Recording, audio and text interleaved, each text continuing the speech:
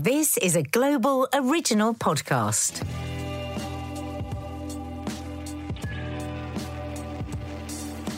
Hi and welcome to Confessions of a Modern Parent. The podcast where my husband Mark and I discuss the challenges, difficulties, frustrations, and ultimately the joys of being parents and step-parents to four wonderful, talented, beautiful daughters aged between 25 and 12. So this is interesting, this chat, because at the beginning of it, Mark was sat here with the most furrowed of brows, not knowing what the hell he was going to talk about and whether this was even, it could be a meaningful conversation. What did you feel by the end of it? I don't want to talk to you.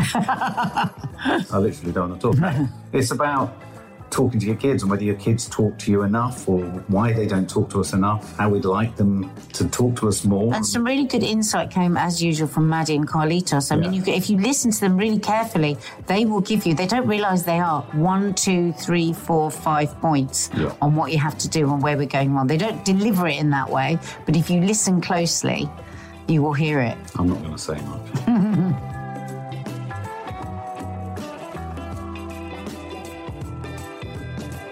Hello, wherever you are in the world. Mark's sitting here with a very furrowed brow because he says he doesn't really understand the question. I don't. I genuinely don't understand the question today.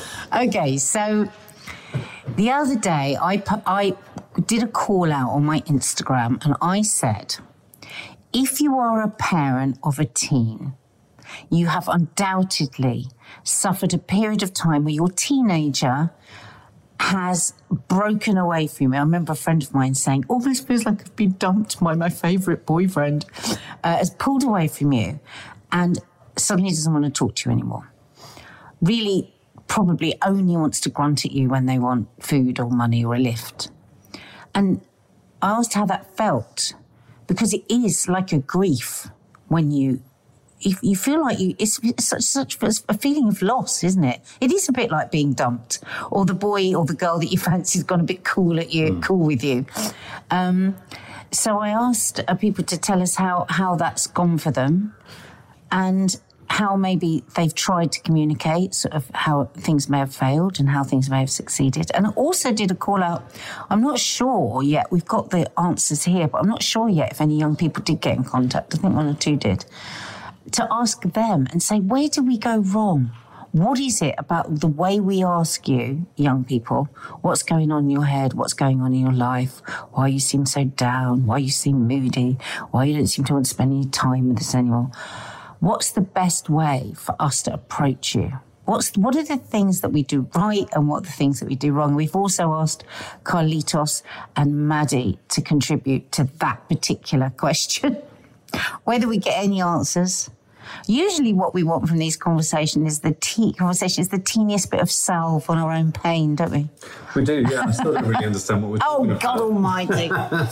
So we're talking about kids that don't talk to you anymore. Your teenage. Why are you being so stupid about this? You talk to me all the time about this. Yeah. This is your biggest thing. It chimes with the thing that you often say to me, I'll get over it, don't be so silly, which is... When do I ever say, get over it? You completely not listen to the long grass just because you don't feel it, which is the sense that they're growing up and growing away and moving away. I do feel it. But I think for dads with girls, it's more extreme. I do feel it, and I feel it very keenly, but I accept it. It's the next part of being a parent. That sounds so yoga. No, but I do. I know. What am I going to do? Stand there crying in the middle of a field? But we all accept that the things, just life carries on and the things that are not pleasant happen. But I mean, you can still have a negative feeling about it without disagreeing that it's going to happen. Do you know what I mean? And so for me, what I'm trying to say is this sits in the same category as children growing up and moving away from you. I think conversationally, if I think back to when I was a child, I was trying to think, I used to have conversations with my mum about books, not surprisingly, because I was studying English and she was a librarian.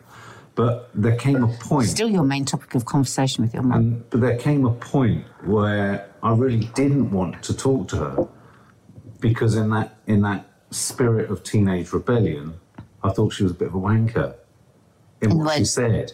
And so and I think talking to your parents is all part, or not talking to your parents is all part of the rebelliousness. You know, I suppose when I was a teenager, the reason I didn't want to talk so much to my mum or my nan was I didn't want them to clip my wings. I didn't want them to tell me what I should do. See, that's very interesting, because that's what I'm hoping we get some of from even just one young person today. Tell us. Right. Tell us what goes on. And I would say we've learned a lot with our girls. I mean, even in last week's podcast, Maddie said, I don't understand. Oh, no, it was a conversation Maddie and I were having. Maddie said, I just don't understand these parents that want to know everything. Yeah. Like she said, practically every young person has a second Instagram or Twitter account or whatever they have. They don't have Twitter at their age. And it's called their private account. And that means certain friends and certainly no family would be on that private account. And she said, I don't understand why when some parents find this out, they get so upset. And she said, because we don't want our parents to see certain things, and surely you don't want to see them. Of course, our minds run wild and we think, what are you talking about? What are you posting? But I get it. I said to her, I don't want to know every single thing you're doing. I really don't. So how does that chime in I with the said mom? to her, I think what it is that parents get frightened. We're so used when you're small that we have to know everything to protect you. And then you grow up and the world seems even more dangerous. We thought the most dangerous bit was when you were going to maybe stick your fingers in the plug holes, or drown in the bath. But actually, as you get older, we get more scared. And so it's very, very difficult for us to disengage ourselves from everything that you do. I said to her, it's hard. What you've got to understand, it's hard. And we do that. We don't ask them anything about their private accounts. We say to them, if it's something you want to tell us, then you can tell us. But we've learned the hard way with that. We used to drive them mad. We used to drive Maddie mad, asking her, what's the matter the whole time. Yeah, I mean, I suppose... Because she used to be such a sunny child, and then suddenly she went very dark and morose and quiet. Yeah. And you imagine everything. You imagine... I mean, I don't know, listener, if it's the same with you. When your child goes dark and morose, what do we all do? We think about all the articles we've read where it says, look for signs of depression. These are the signs, da-da-da. Look for signs of drugs. These are the signs, da-da-da. Look for signs that they may be being bullied online, blah, blah, blah. There's a lot that's thrown at us as parents that we're supposed to look out for. But everything you're looking out for is what defines a teenager. Exactly, that vigilance. How are things for you? Do you remember a point where you stopped? Because you have a very... I mean, you talk to your parents as an adult. Have you always talked to your parents? Did you have a point in your life my mum was really strict, so my mum was a mum and that was it. There was no friendship. Would she ask too many questions? Would she want to know too much? No. Doesn't sound like she did. No. If anything, I would have liked to have asked a few more questions. I think but now I understand it because I'm a bit like her. I retreat. Because I know there's something that is just very private going on. Right. Either it's a row with a boyfriend or, whatever it is. And it's not my place to know it all. I'm there. They always know we are there. I said to my dad the other day, my dad was questioning some of his parenting, the parenting that he's done. And it's interesting, sitting talking to my dad at 88 with some of his regrets. Yeah. And he was saying, I wish I'd done that. And I said, Dad, at your age, just sit and work and look at what you did right. Yeah. Because you did so much right. But I mean, there's two things here. I'm still trying to kind of disentangle the bits and bobs. So when I think back to when I was younger, and we always do this, listeners, it's sometimes really useful to go back to what we did and then to look at what we're doing as parents and as kids. There was the me talking to my mum. I suppose, if I'm honest, nothing would have compelled me or impelled me to talk to my mum if I didn't have to. I didn't want to talk to her. There was no thought where, I must talk to mum. I'd ask her about a book. Have you got a book? There was a certain point in my life where she would ask questions. she was too nosy, and she just wanted to know stuff for that. And I was So you felt she was nosy rather than really was interested in you. And I think that's a really good point. Are you really interested? Because I had that period of time, and this might be a little salve for a listener, you know, where I did that sod dog, by the way, not Mark's stomach, where I was like, I don't want to tell my mum anything. And then my mum and I became friends almost on the day that I was 18. My mum must have gone, okay, my job as a parent now is done. And then we became friends, and we used to holiday together. We'd go out together. She'd always come over. If I had friends over, she would drink with us. We would talk. It's just quite extraordinary. After such a strict childhood, she suddenly became my friend. And it was really, really lovely, really lovely. I mean, she's not a great one for dishing out advice. She's not that sort of mum, but she would listen. Properly listen, and she would listen for hours if she needed me to. If I needed I'm trying to work out what's better, because when I look at our girls and I think, again, I really do want to talk about there is a completely different perspective on this, depending on the gender of the parent. I think, you know, dads have a different experience. I don't know. I don't have any boys. Dads have a different experience. I have definitely a different experience of all of my girls as they enter their teenage years in terms of how much they've talked to me, because I'm one of those dads who does want to know everything and has had to learn not to know everything out of respect for them. Only ever coming from a place of care, but a place of care to a kid can also be a place of interference, control, mistrust, all those kinds of things. But we'll talk about that. We'll talk about that in a minute. But I'm trying to work out, I wonder what is better for children. You know, knowing you have parents that do want to know and ask questions so that you have the choice to not talk to them, or kids that have parents that aren't at all fucking interested whatsoever and realise there's no point in talking to them. Surely that's no good. Well, no, exactly. I mean, we've learned. The latter one is a huge number of kids. Now, I think I fell into that category. My mum was just lucky that I was a good kid. Do you know what I mean? I wasn't getting up to terrible... I mean, I was getting up to some terrible things, but I wasn't getting up to terrible, terrible things. You didn't come completely off the rails. And so I suppose, so when I look back and I think, oh, was I wrong to do this? Should we have not asked so many questions? Should I have not constantly wanted to know that? Yeah. Part of me is thinking, well, actually, you know what? This is collateral damage, them not talking to me and them getting a bit annoyed about that, because what I was trying to invest in them was a sense of love, safety, security, and the knowledge that if they were worrying about anything, they could talk to me. And also we carry our childhood into our parenting. So you probably went a bit too far. Precisely. But your intention was only good. And I would say that whatever mistake you've made from me witnessing with the girls, they understand your intention. They wholeheartedly know your intention. You've shared with them all the details of your childhood and what it was like, so they know that. They know where it comes from. And interestingly, my older girls don't, because they haven't actually grown up with me. So, you know, it was funny. I was. Well, they do. They know what your childhood was like. But I think, again, this is a really important aspect of parenting. Is you know, lots of listeners will have split homes, absent parents, single parents, all that kind of stuff. You know, and as the parent of two girls who I'm essentially an absent parent of, I was talking to my mum about this last night. I have no control or input, not even control, because that sounds like you want to control the narrative. I have no input on the narrative they develop of me. And, you know, I think it's hard to maintain the fact that I'm a human as a dad to them, simply because I don't see them. I haven't seen them as much in their growing up. So when it comes to conversations and discussions with my older girls, and they're older, it necessarily is on a much more formal basis. I think it's really difficult for absent parents to have that informality in the way you talk with each other. Hanging out. Yeah, hanging out. The feeling of hanging out when you talk, rather than sit down and having a discussion. Yeah, so I think, you know, those weekends I used to have the girls, I really wanted to know. You were frantically trying to make up, I wanted to know as much as I possibly could. Now, that will have come across definitely as hectoring or well, I remember witnessing that. And it's really counter to be an absent parent and be told don't ask as much. You don't know how difficult that is. No, I do. Because, I mean, as a step parent, I wanted to know as well, you know, what was going on with them and how they were. But obviously, you would you'd want to make up that time. And the thing is, with a teenager, you have to be patient. You have to be patient.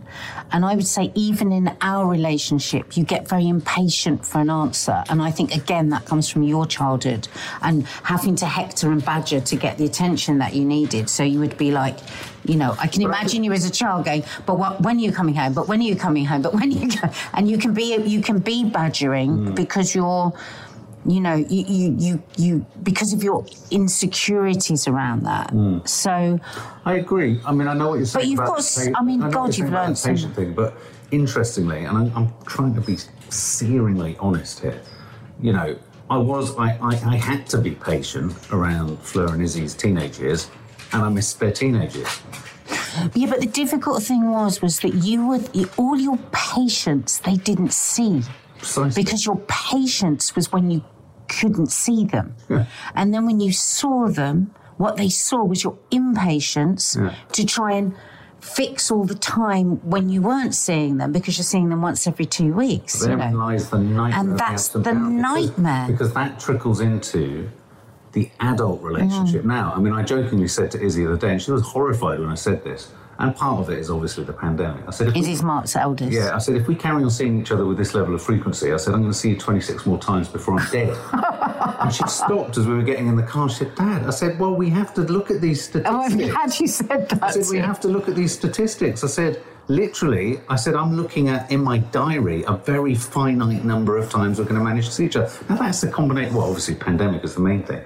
But that level of disconnect or distance that can creep in is sadly symptomatic of what happens to a lot of the majority of dads across this country. A lot that aren't interested, but for those who are and feel deeply, deeply connected or want to feel more connected with their kids, it's quite heartbreaking. I was talking about this with my mum last night. It's quite heartbreaking. So those conversations, which I used to have all the time with Izzy and Fleur, when you're an absent parent and that teenage moment hits and the conversations go, it's a big moment. Because it's very hard even in adult life to get them back. That informality of conversation. Of course we have conversations, we talk about stuff, but it's tough. It's really, really tough. And so I think sometimes when I feel that there's an imbalance in how much I overhear you and the girls chatting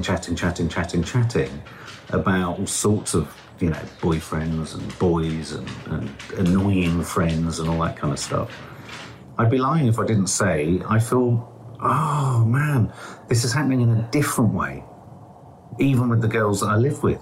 And that's the lot of being a dad. That's a different, you know, I don't think I've ever heard any dads talk about that. You can be in a house full of women and feel very outside of what they talk about. Well, I've got friends who are mums in a very male house where it's all sons and they feel that. Yeah, no, absolutely. Yeah, absolutely. If I had a son, it would be very different.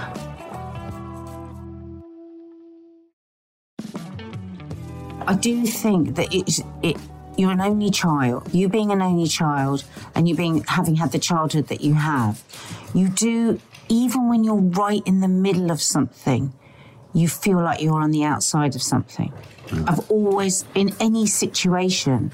That's toffee, by the way. That's hot. It's very hard to concentrate with that running around my feet. You know, it is the way that you lean more, is that you're on the outside. I mean, entire time that I've been a mum, I have felt that I am on the outside. Like so much, like, I think what you're feeling is what we all feel at times. Right. There's this finite moment at this moment in the last year where they're both going through a lot of boy stuff that they won't talk to you about. No, because they don't want you. I'm not sitting in the other room crying. No, I didn't say you. No. Have we got you in the other room? The way I said it, I thought, oh no, I'm not being a what do you call a pick-me dad. I mean, I was just saying it's a fact. I just noticed it. No, the other but what day, I'm thinking, oh my God. What I'm trying to explain, I think this is where we'll get to anyway with this whole conversation, is that it is waves. And you know, you went back to saying, if we go back to saying, well, I've got acceptance, she goes, oh, that just sounds so yogic. It really is the only way through, because with children, there are waves. When I think about my relationship with my parents, the deepest, most meaningful, longest relationship that any of us will have in our entire life is that, because even when they're gone, the deep roots of that relationship, whether it was a good or bad one, are there, and they affect you every day. And they are waves, massive waves.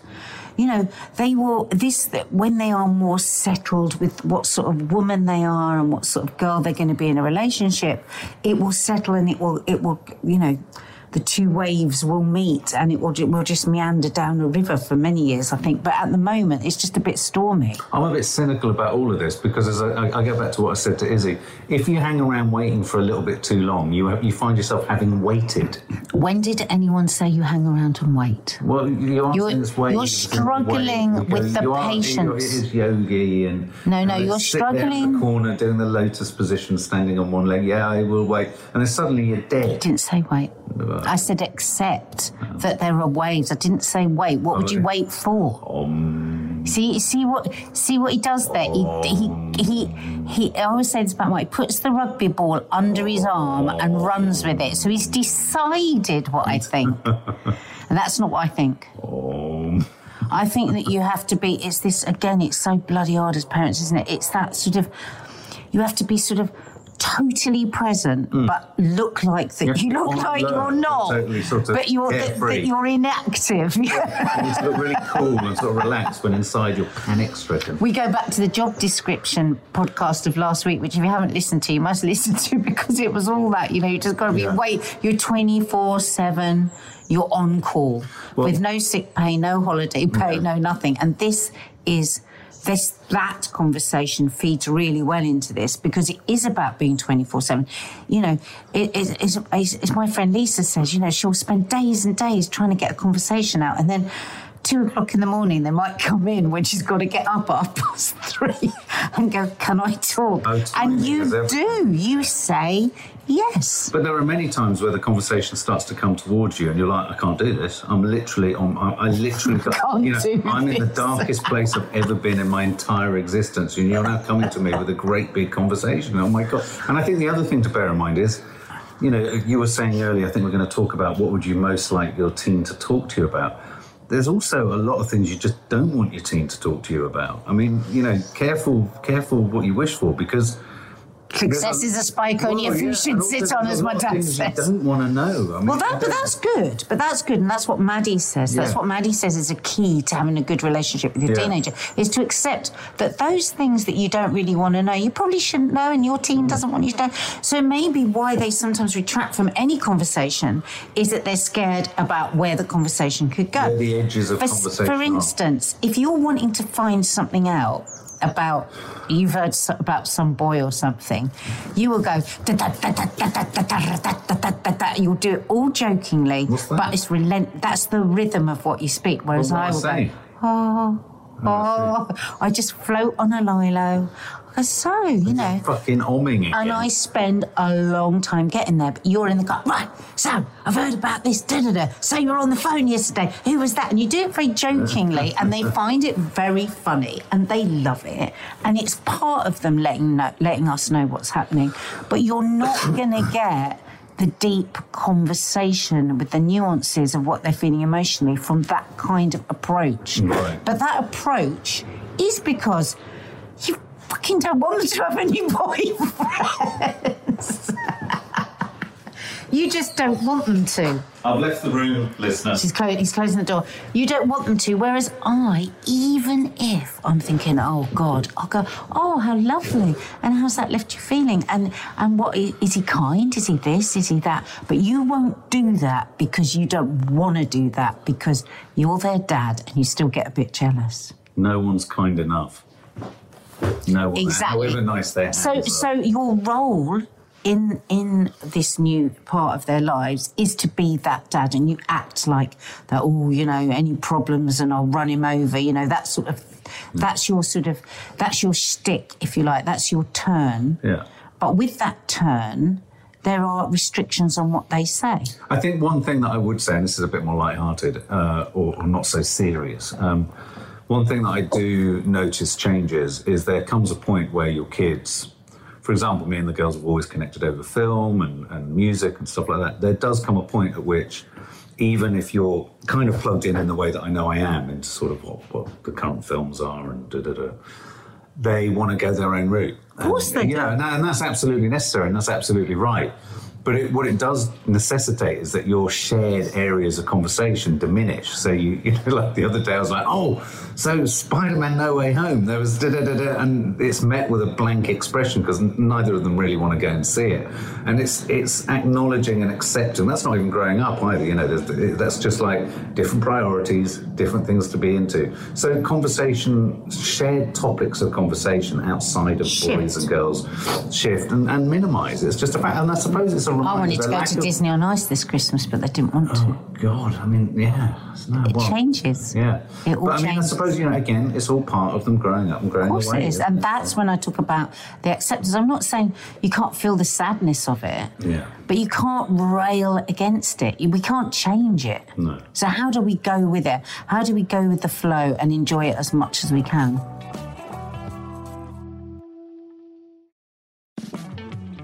Okay, well, let's have a listen to... What did you ask Maddie and Carlitos? Oh, God, I can't remember. Okay, we'll have let's to just listen. to Maddie. So communication between teenagers and parents, I know, is like a really difficult thing to try and manage as a parent, I'm sure.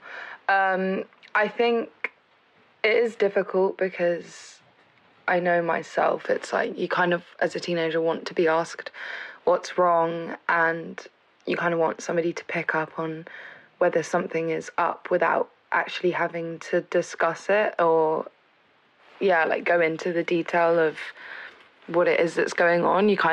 I know that sometimes I just kind of want an understanding that I'm going through something but not actually talk about it. But I understand that for a parent that's hard because, you know, if you can sense that your child's down or something, then you want to know why and so you can help them and everything.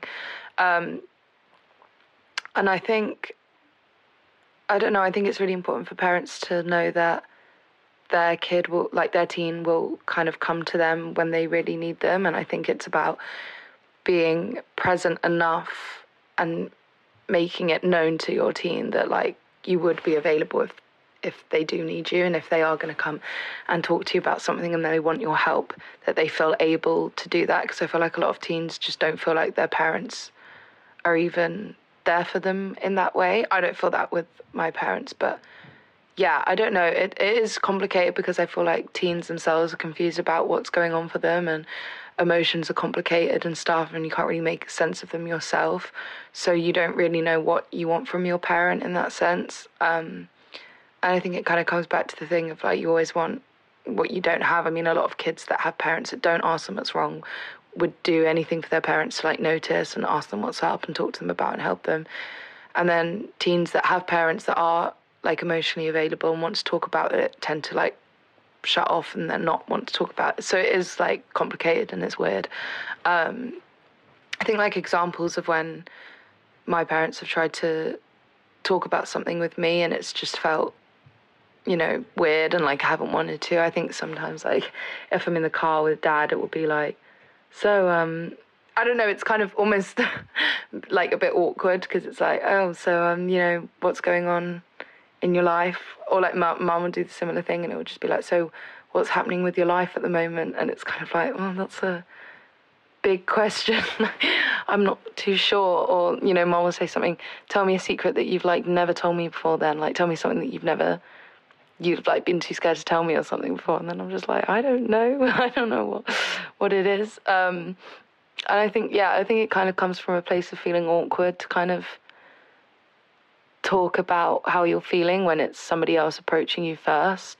I think it's fine when it's like you yourself have approached the person and have kind of like reached out to them and want to talk about it. But I feel like whenever somebody kind of asks in a way that's like, oh, so, you know, what's going on for you? Like, why, what's up? You know, I can't quite describe it, but just sometimes it feels like an awkward approach to it. And then it's almost like, I don't really feel like this is the right time or it's not the right scenario in order, like, in which for me to just kind of open up and talk about how I'm feeling. It just feels weird sometimes.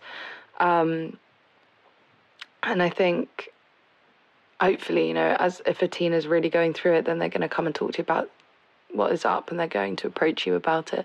I think it is also really important for parents to understand that there is just a lot of stuff that they're not going to tell them about, and there is going to be a lot of worrying things probably happening to your teen that they don't want to talk to you about. And I think it is kind of having to just understand that that is the case, as hard as it is to not know what's going on in their life and worrying about them.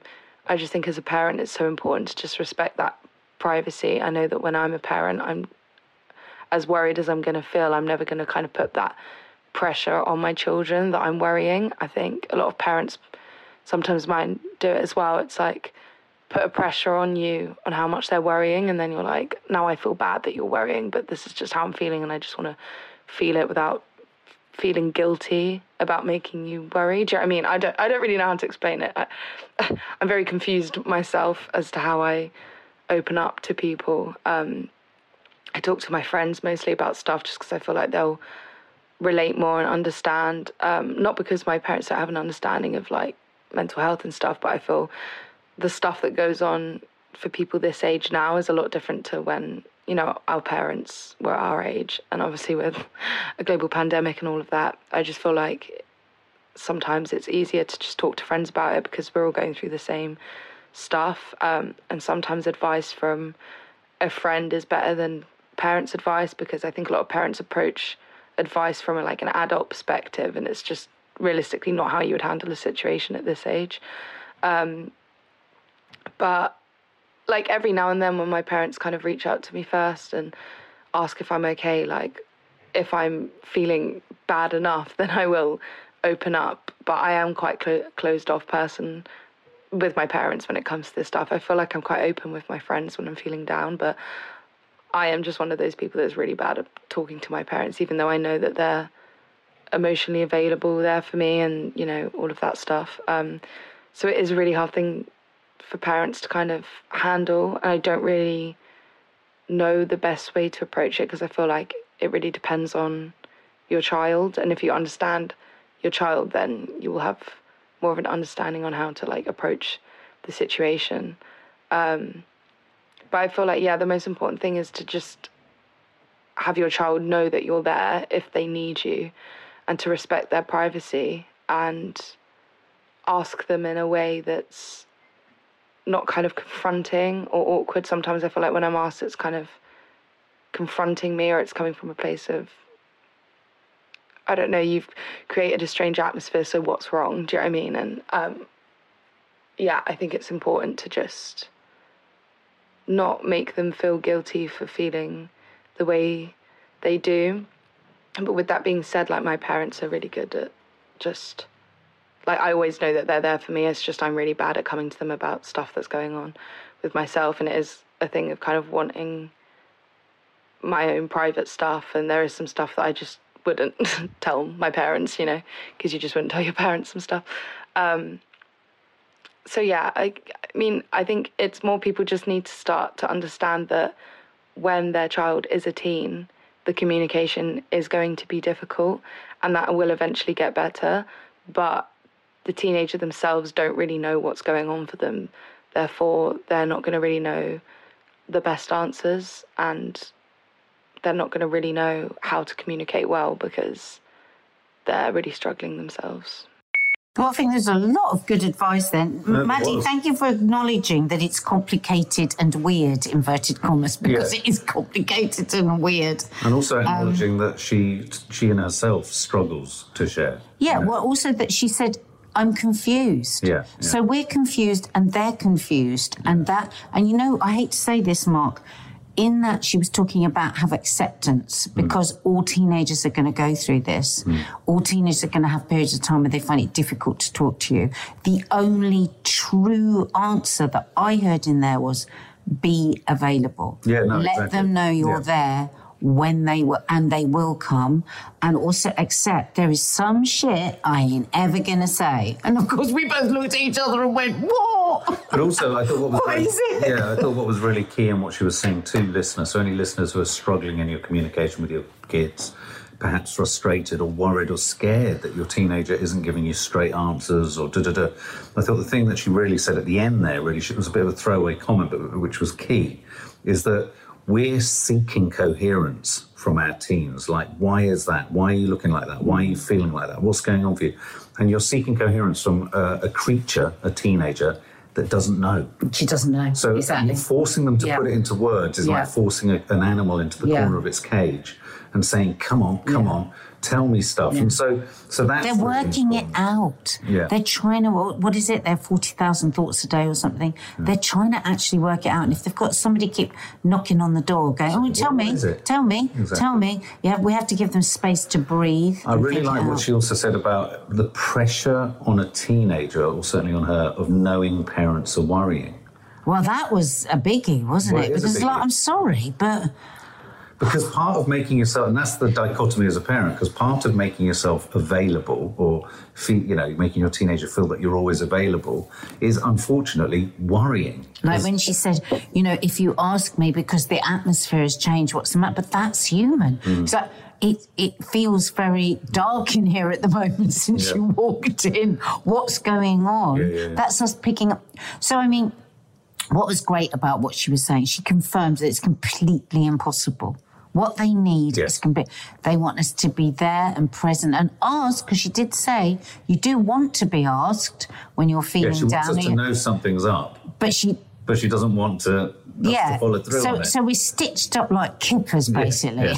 And also, it was interesting to hear her say the thing she said it much more articulately than me earlier when I said, there's a real difference for those kids that have parents who want to know everything and those kids that have parents who want to know nothing. I know. So it's important to remember that for many of us parents they want the opposite. Yeah, exactly. She'll talk to friends that have parents that are completely disengaged, going, God, you're lucky. Yeah, and she'll be sitting there going, my bloody parents drive me mad. They care so much. They're killing me. The grass is always greener, isn't it? Yeah. Well, let's hear from Carlitos. Oh, yes, please. First of all, I think it just depends on the relationship between a parent and a child and how the child feels towards the parent and of course the situation as well.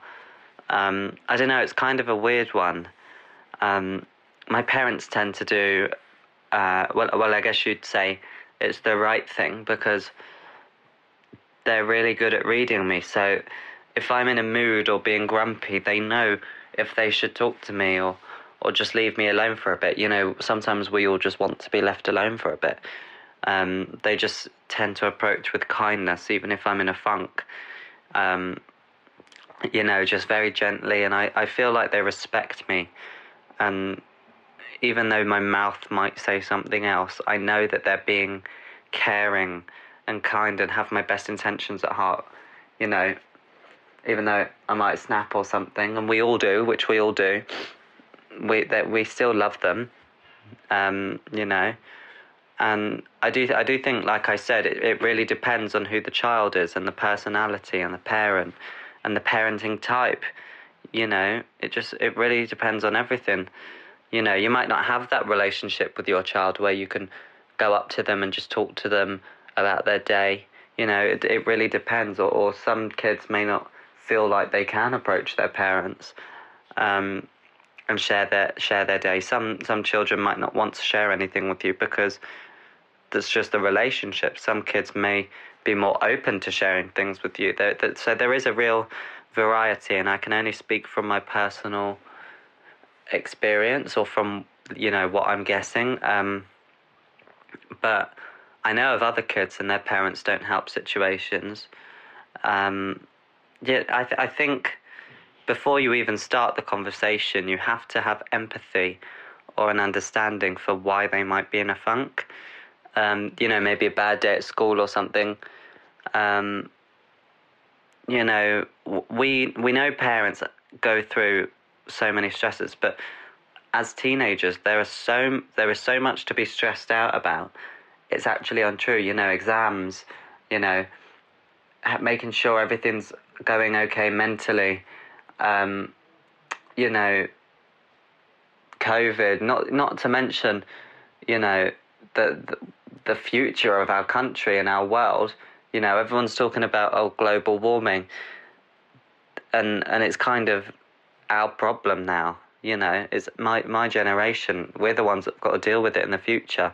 So there's just it's not. I'm not using these as excuses, but you know, there is just a lot to be stressed out about, and sometimes parents can't ever understand or comprehend it because they haven't grown up in an age like this, like how we're growing up. I can tell I'm sidetracking a bit. Back to the point. I think it's, you know, sometimes what I'm trying to say is sometimes we just want to shut away from the big wide world and just, you know, freeze time for a bit, you know, and sometimes we just lash out sometimes because we, you know, it's just everything gets a bit too much sometimes. But that's the one thing I think is don't take it personal. You know, it's not the parents' fault. We just need, I think we just need time to deal and process what's going on in our minds before we even consider letting someone else in. Well, both these conversations from them have been really helpful, haven't they? I mean, there's one thing from that I was almost immediately reminded of from my childhood, which was, and it would happen with my nan more because she wanted to know stuff. She you know, nosy. Say she was nosy. She was nosy, but you know, when I look back, it was probably coming from a place of wanting to know how safe I was and and she was just nosy. She wanted to know everything. And I think you made a really interesting point, Carlitos, there, where I think the reason you can often be greeted with a frustration or an unwillingness to talk back from your kids when you're wanting to kind of get in there because you've seen stuff going on or you've sensed something or what have you, it's a really unwanted tug back into reality. You know, as a teenager, you want to escape reality. And if you've got a parent hectoring you in any kind or unkind or direct or indirect fashion, it's tugging. You're like, no, I actually am trying to escape this. Yeah. And I think that's really But they can be so wonderful on the outside. You could hear them chatting and laughing with their friends, and then they walk through the door in there and they appear to plunge into abject misery. Yeah. That's them taking a moment away from that. The reality of everything. And I don't think you sidetracked at all, actually, Carlitos. I think that was the point. That is the point, that we have to remember that there is so much going on. You are being told that the world is coming to an end. There is a global pandemic. There is Russia nipping at the heels of Europe. There's a lot going on. And we think that you're not thinking about these things, but of course you are. Yeah. They're slipping in. All of this goes, you know, is by osmosis going in. And I think you've asked for time and patience to process what you're dealing with. And, you know, both of them have said, I could tell, both of them felt like they weren't really telling us anything, but they were. Yeah. They were both saying the same thing. Yeah. It's a big wide world out there. We're actually quite young when we have to go out and negotiate it. Yeah. And so the only way that we can do that is to, at points, pull up our braces and exclude those that we love and we know loves us back feelings, because we've just got to get on with the job in hand, which is bracing ourselves for the world. So it takes me back to what Maddie says there. Please don't let me know you're worrying, because it's another thing for me to worry about. And I stress, you know, it's important enough for these kids to escape the reality. Just because they walk through the door chitting, chatting to all their friends, it doesn't necessarily mean that's what they're feeling inside. So when they get inside, and like you say, they drop like a bungee jump into a sort of place of total despair, silence, and you're like, well, why are you not talking to me? Actually, this is where they can decompress. This is where they can not put on the armor. And that's good. That's home, isn't it? Yeah. So going to the socials. Many adults come in and pop open a bottle of wine the second they walk through the door to decompress from what's happened in the day. And if our teenagers did that, we'd be worried. Yeah. That's interesting, isn't it?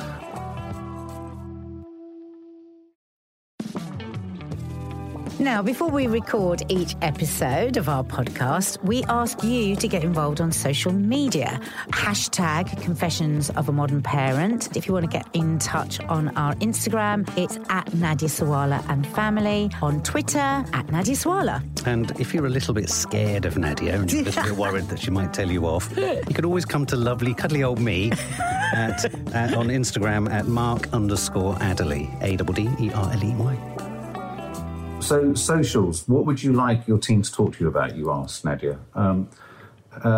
Some of the answers here are very simple, bless them, and very sweet in a way. Just want a few things. Throw them a bone, kids. So Kimberly... Can I just cough? So Kimberly Smirrell says, just an honest answer about how they're feeling. Well, we've heard it's not that easy. It's very, very complex. Yeah. Or as Maddie said, it's complicated and weird. Yeah. Amanda Guy says anything. College, friends, how they're feeling, what they're excited about. Any conversation. I hear you. I feel you. I'm giving you a big mama hug.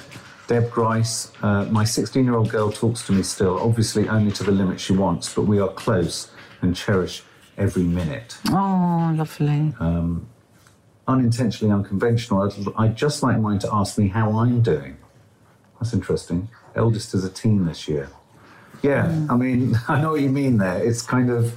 And you don't necessarily have to mean that in a sort of poor me sort of way. It's like, yeah, have you thought to ask me what's going on in our lives? And That's our dog, day? By the way, drinking water now. Well, yeah, I mean, every so often the girls will say to me, how was your day? And I'm like, oh, my God, I almost don't know what to say. It's just such a shock, isn't it, when they ask it back? Amanda... I love it. Steve Roach says, I'd like them to talk to me about what their hopes and dreams are. A lot of people say how they're feeling. Natalie Barker, how they're feeling. Sal Price, just to find out how they're feeling and coping with current day life. Yeah. Max Nelson, anything. Mummy Lou Poopy, their emotions, what they're feeling. KZZ, their feelings. This is sweet. This really is. His feelings of moving 400 miles away to be with his girlfriend, says Deb Roma. Oh, Deb. Oh, because, of course, it's your feelings. You want to know what you want him to say, oh, Mum, I've got to do this because this is right for me. My God, I'm going to miss being able to pop in. That's what you want to hear, isn't it? Absolutely. Yeah, that's what I'd want to hear. Emma Carter, just to explain to my eldest Joshua that I love him, he knows, and I really need him to talk, help me, brother who really needs him, and I do too, to give Connor, my youngest, support and understanding. Vicky Lucas, how is she feeling about her life, what her dreams and hopes are. Mrs. Carr, 78, her feelings. Her dad has stage 4 cancer. She's 13 and she just doesn't open up about stuff. Oh, God. Sweetheart. Oh, no. Sweetheart. Oh. Both of you. You know, maybe contact Young Minds UK. They are a brilliant organisation and they do little courses, don't they, Mark, for parents and communication, Like 1 day and 2 day courses. Yeah, absolutely. Oh, God, poor you. Sanro 514 has school day. Would love to hear how it went, the gossip, any new friends she has, stuff. Oh, it's the stuff, isn't it? Stuff, isn't it? Yeah, it's the... Oh, God, I feel emotional. I know, it's the fine line, but it's the simplicity of what we want. It's the fine line between what they consider as a bit nosy and what we just think is... just chat to me. Like, when you come home from nursery and say, I had a biscuit, and my friend did it, we just want the chat. Yeah. We want the chatter. Jeannie Ben says, what's bothering them, but mostly why their arms can't reach the floor to pick shit up. Emily Hume, how he was really getting on at school and what he worries about in life. What else have we got here? I suppose so often with the worries, they just think, you can't fix it. Because we can't. No. If you've got somebody that's hassling you at school, if you've got, I don't know, we can't actually fix it. And so they don't want to fall into that trap. Yeah. Almost of having that conversation and actually knowing at the end of the day everything's going to stay exactly the same. Tra-la-la, hi tra-la-la. Some wise person said to me, you lose your teens at 14 but they come back as friends at 20. I'm definitely finding that with my eldest son now, he's talking to me lots more. Yeah, I'd love my daughter to talk to me about just stuff, nothing important, but just a wee insight into her day and anything that happened that she's gossiped to her friends about. Yeah, it's being included in that. But that's interesting. I like that phrase. You know, you lose your teens at 14, but they come back as friends at 20. I think the other thing is you have to be almost forensic with how you respond to what they say. If everything they tell you immediately go to a place of advice or a place of criticism of the friend or the boyfriend or whatever, they will shut down. You have to let go of the reins of control a bit about being the provider, the advisor, and you have to just go, oh, really? Like sometimes they tell me things and I want to go, oh, right. And I go, oh, right. Oh, okay. And you just pull back. Don't say anything. Don't say anything. Because the next time they go, oh, Mum will only say X, Y, Z. Be unpredictable, I think. Yeah, absolutely. And finally, Suzanne Duthie says, it comes back. They need to have their own thoughts and feelings. It does come back. Very simple, very moving, very not complex things that we want to know. And yet at the same time, we just have to be, it goes back to this. Be patient. There was actually, maybe we missed it because I had seen that there was one from a young person that said something like, don't stare right at us and don't ask everything in one go. Right, yeah. And I think that's sometimes what teenagers get worried about is that if they open a bit, we're going to want to know everything. Yes. And again, it goes back to patience. Don't ask 25 questions. Maybe this is just going to be one or two. Yeah. And it's really hard sometimes to shut up. And also, it sounds trite, but Carlitos said it, is have empathy. I mean, you might say, well, what does that mean? What it means is, just because you don't understand why they've got a problem with what they've got a problem with. Doesn't mean they haven't got a problem. It doesn't mean they haven't got a problem. Yeah. You might think, well, that shouldn't affect you, or it wouldn't affect me, or it doesn't affect your sibling. Yeah. But actually, it's all relative, And not to get competitive with things. Well, you think you've had a hard day. I've got this stack of bills. My boss was a bastard to me today. Because that's not our place as a parent to compare who had the harder day. No. Because they have no concept of what a hard day is for an adult, and neither should they. In this moment, right here, right now, that day is the worst day possibly for them, and there's no point showing them what the future could be like. Absolutely. How much more difficult it is, because they won't be able to fathom that concept. And listener, if you're wondering why there's slight tension in my voice, it's because I'm now trying to do the standing tree pose. Well, you know what's really weird? I've actually got a yoga lesson now. I've actually got a yoga lesson. Be patient. Well, that's it for this episode of Confessions of a Modern Parent. If you'd like to comment on any of the topics we've discussed today, we'd love you to get in touch. Use the hashtag Confessions of a Modern Parent. If you want to find me on Twitter, it's @NadiaSawalha, and on Instagram, it's @NadiaSawalha and Family. And if you fancy getting in touch with me, it's @Mark_Adderley. Thank you so much for listening. If you like the show, please subscribe, rate and review, tell your friends and get involved. And you can hear more episodes of Confessions of a Modern Parent on Global Player or wherever you get your podcasts. Bye. Ta-da!